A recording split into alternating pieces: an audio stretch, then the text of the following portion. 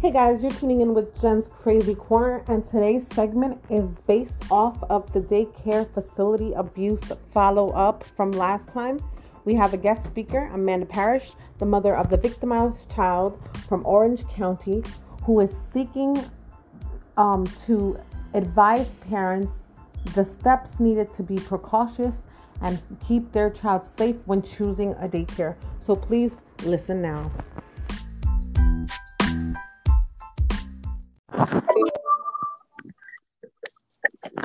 Hi, welcome. Hi, thank you for having me. Same.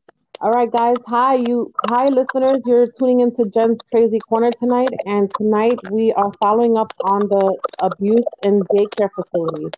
So today, I have a guest speaker with me, the mother of a child that was abused in the Orange County Port Jervis area daycare facility, and um, one of the things that I've mentioned in the last episode was that we have to do better screening and we have to really pay attention to our children and the signs that they give us when we pick them up and we drop them off. But I don't want to take too much time with my rambling. I want to give the floor to this wonderful mother who found this out and reported it and is building up the courage to share this with other parents and to make all the parents aware of things to look for. So Amanda, please feel free to take the floor. Let the listeners know who you are and what's your story. Hi, yes, thank you for having me again. I'm so glad that you're, allowing me to share my story and continue to expose this ability. Because I really just, I want justice for my son, and I just want to make, everyone aware of what to look for, when you have your children in daycare. So, back in June, my son came home with bruises on his arms, both arms. They were handprint bruises like adult-sized bruises. So we reached out to the daycare and asked her to please check the cameras, because they have cameras in every room there. So the next day, she couldn't find anything. I took him to the doctor because I wasn't comfortable with it and I wanted it documented. And then the doctor gave me a CPS hotline number and I called and made the report. And then that night, the doctor, the daycare owner, let me know that she found the footage of one of her staff members grabbing my son. So she asked me if I wanted her fired. And I'm like, you know what, I really want to see the footage. Let me come in Monday. So then I went in Monday and I saw his entire morning. And it wasn't, it was normal 2-year-old behavior, I would say. I know I was getting reports that his behavior was just out of control. He was biting, he was pushing. I was getting instant reports almost weekly. And he had early intervention services in the building since this time last year. But then in March, they got pulled out from COVID. So we've been doing telehealth visits or telehealth sessions. So his behavior apparently got worse over time because he didn't have his services in there. He's nonverbal. He has a speech delay. So, Okay. He's frustrated. He needs to get his needs across. That must have been hard to watch, huh? Yeah. The footage. That Yeah. must have been hard on you. I mean, how did you feel when you saw that? Like, what was your first reaction as a parent watching that? I was absolutely furious. As you can imagine, I fury. Like I was out for blood. And I turned around and I said, I want her fired. This is not okay. She should not be touching my child like this. If it was anywhere else, you would be fired, you would lose your job, you would never work with children or that population ever again. And what did they say? She refused. She said, well, I'm not going to fire her. She was stressed out. He needs his services back in here. And I'm like, well, but her being stressed out isn't my son's problem. And that doesn't make Exactly. an excuse to touch my child like that. Exactly. So she was like, well, I'll talk to CPS tomorrow. I'm like, well, great. But I'll talk to them tonight. And they can Right. do their investigation. and it will go down that route then. Um, so So after you found out and you let them know of the situation, they denied you instant fire. CPS is now involved, and now how did it get to the point where the media got involved as far as notifying them? so I waited for CPS to do their investigation. I didn't want to obviously mess with the investigation at all. And I waited for her to get indicated, and then I always had plans to like do some kind of statement because I wanted to make people aware. Yeah. I didn't know how far that was going to go until after she was indicated, and I had received word from different people telling me that she wasn't fired yet. She was still working there. Oh no. Yeah, so I was like, okay, well, now I'm definitely making a statement because this is not okay. Exactly. She's And indicated she should have been fired, frankly, a long time ago. okay, so when did the media get involved as far as once she got indicted, they found it out themselves, or did you alert someone and let them know? So when I did my post on Facebook, I guess someone who saw it shared it with the News 12 person, and then she she sent me a message, and then I allowed her to do the story because I was kind of back and forth with it, and then I Right. was like, you know what, no, this needs awareness, and it's already going all over social media, so I might as well. And how did that change your life? Like, did they come to your house? Did they do a home visit and interview you? Did they, how did that work? Was it through paperwork? Because of course, with the COVID-19, it's a whole hot mess right now. Yeah. So we did a Zoom Okay. meeting. Yeah. It Okay. wasn't face to face or anything. We did a Zoom meeting. I just let them know what happened and share the story, and it needs to be heard, and people need to be aware of where their children is. And the sad part is that daycare is the main daycare around this area. Yeah, and it's actually working, Amanda. It's working, and I thank you so much, because I actually want to put in for the listeners who are listening in. I found Amanda through Facebook.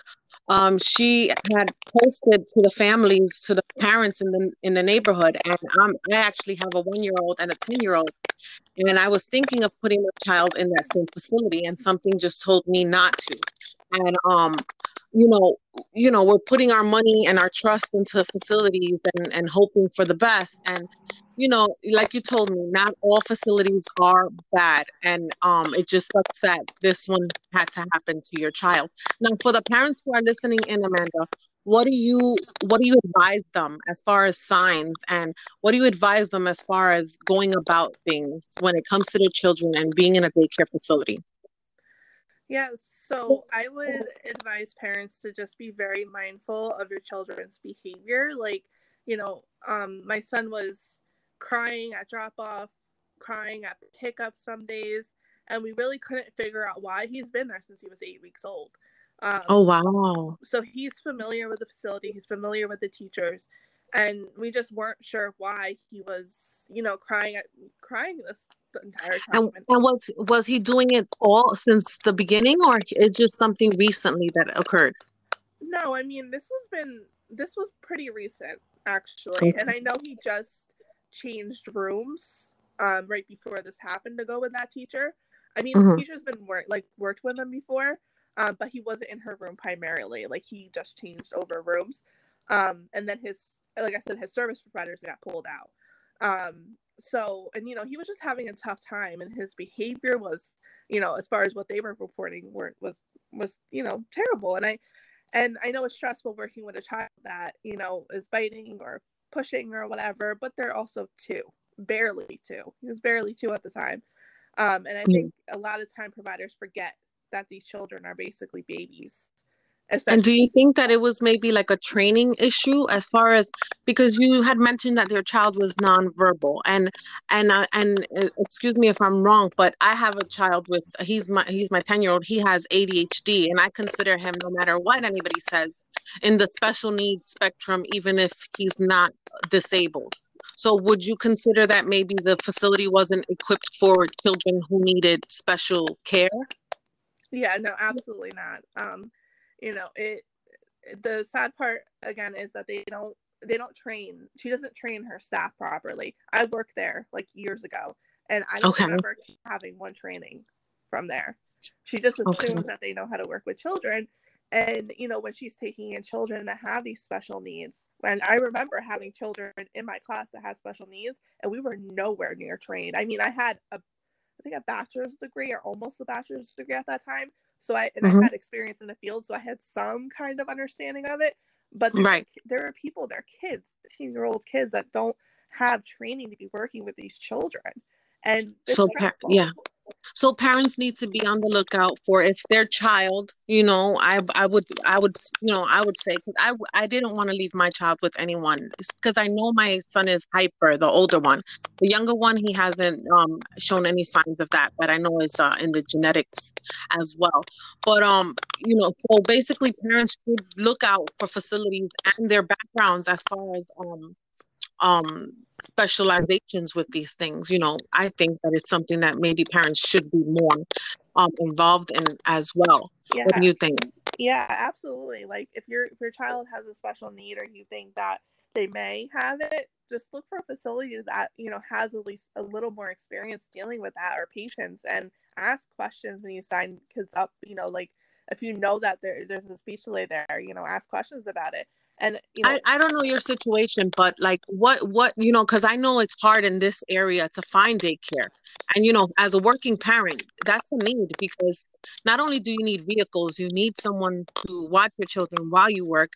Was it something like a split decision that made you choose that facility over others at the time? No. My oldest, actually, because I worked there, and then my oldest was there since he was like 8 or 9 months old, I think. So like my children have been there. And oh wow, so you developed the trust with this agency. Yeah, I had relationships with the owner. I worked under her. I worked with some of the people who are still there. I knew like the ins and outs of the facility. So yeah, I had trust. I trusted them with my children. And and just going back to the the training and stuff, or my early intervention providers, they were in there with him since about this time last year when I set them up, showing these teachers how to work with him, showing them techniques, showing them strategies. There's really, I mean, I know they're not trained. There's also no reason why this happened. They should have use the skills that's what the therapists are in there for. That's why they were there with him primarily. Right. And was it like a frustration? Do you think that it was just her and her it looks like she was having a rough day that day, huh? And she must have just taken it out on your child. Seemed like that might have been what the case was at the time. Yeah, I mean, just from watching the cameras, I mean, she has no audio, but just from watching like the body language and stuff like that, it looked like she was just frustrated. She probably was stressed out, and she grabbed the child maybe out of frustration, but that still is no excuse to grab a child. If you're frustrated, ask for help, take the day off. There's options, and put him in the next class. That's what ended up happening. After she grabbed him and put him in timeout, the teacher from across the room came over and took him away from her. Nice. That was great. It's just crazy. But yeah, just for the parents, like, just make sure that the facility you put your child in is safe and they have patience, and don't get complacent. I think that was part of my issue. I trusted them, whatever, my kids have been there forever, but don't get complacent. Like, if you're noticing behaviors, or noticing things that maybe are a little out of place, even a little bit, ask questions, ask to see the cameras if they're cameras, figure out what's going on. And after this experience, did you get familiar with how to go about doing further investigations on the credibility of a facility, and how to go about finding out if they are of good value to put your child in? Like, did you get into that aspect of looking into new daycare facilities? And if you have, how would you suggest the parents go about searching for a good facility and getting that information? Yeah, so there's actually a website for Orange County. It's if you type in like OCFS childcare or something along those lines, I think even the OCFS website, Orange County Family Services, they have an actual, like, if you could go and search daycares in the area, and then you can click on it, and it'll show you violations that they've had. So that's one good way to kind of see what's going on if they've had like multiple violations, any child abuse allegations. That would be on there in some form, like if they got violated for it. But also just searching, you know, going to these mom groups, asking questions, asking friends, you know, anyone in the area. Like that's how I found my son's daycare now. Someone I worked with had given me a suggestion because she's had her daughter there for years. Okay, so you removed him from the facility. He's now in a new facility. And how is he doing now? He's doing amazing. Like he loves his new daycare. It's not even it's that home daycare, which is nice, and it's small, and you know, she just loves the kids there. She's educated. She knows what she's doing. She's patient, and she just adores you know, my son. And it's just amazing having him in a place that is caring, you know, like he loves going every day. He runs away from me. He doesn't even like say bye. Like, you know. So. And do you still have that doubt now?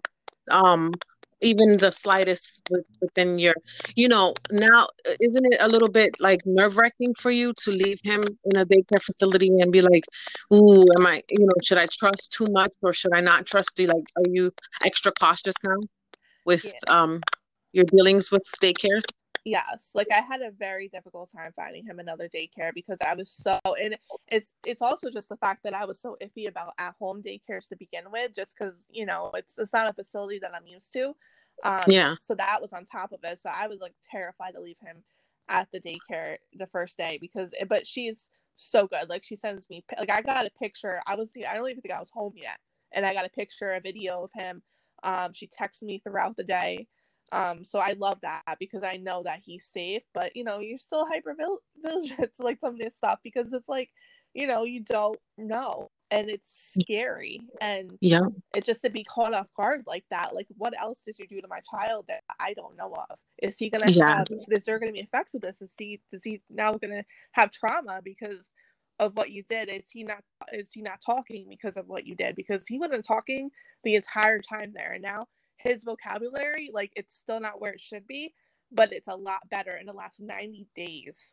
So that is amazing. That is amazing. I'm totally happy that he's able to get that attention that he needs, and I'm glad that you got a little bit of peace of mind considering your you know what you went through with your son, and I apologize, you know, and I feel so horrible, and I say thank you so much for coming to this segment and giving us your information and your advice and your story, because parents need to hear this. This is something that, you know, it is our children, the next generation. And it sucks to say it, but a lot of facilities nowadays is not just here.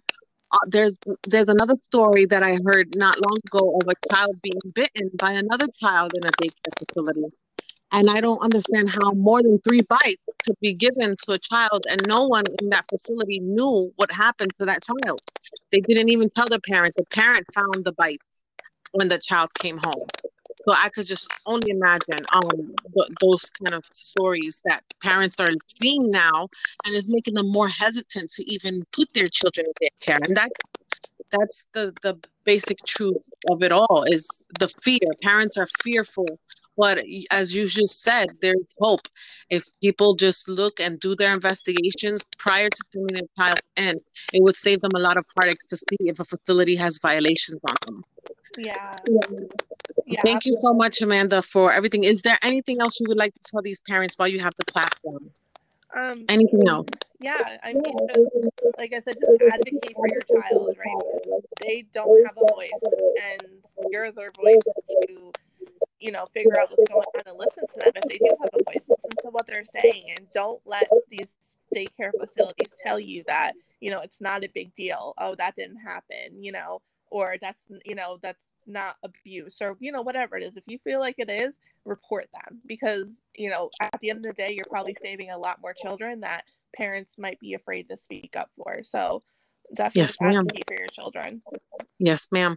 Thank you so much, Amanda, for being on the show. And feel free to, if with any new updates or any new advice that you would like, I would add that to this segment as an additional follow-up of additional information if you want to give it out there to those parents as you receive it. And I hope that your child continues to grow and continues to be successful. You're an amazing mom. Keep doing a great job. Thank you so much for being on the show. Guys, this is Jen with Jen's Crazy Corner, and you heard it today from Amanda Parrish, a mother who suffered the abuse with her child from a daycare facility. And he is doing excellent now, and she is seeking justice, and she wants parents to know all over the world to keep an eye on your children and fight for them. If you feel something's wrong, report it and get it investigated as soon as possible. Thank you so much for joining us, everyone, and you guys have a great night, and always stay crazy. Until next time, guys. Bye-bye. Bye.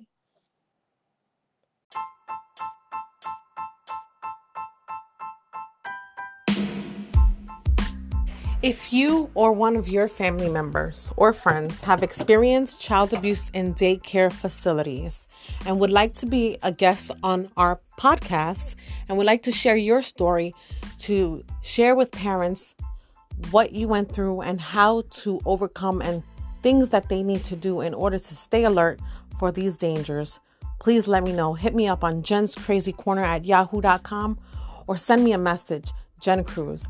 Thank you so much, and I hope you enjoyed this podcast. Please keep your children safe, and always remember that they don't speak. And like Amanda said on the podcast, we are their advocates. Thank you so much, you guys, for listening.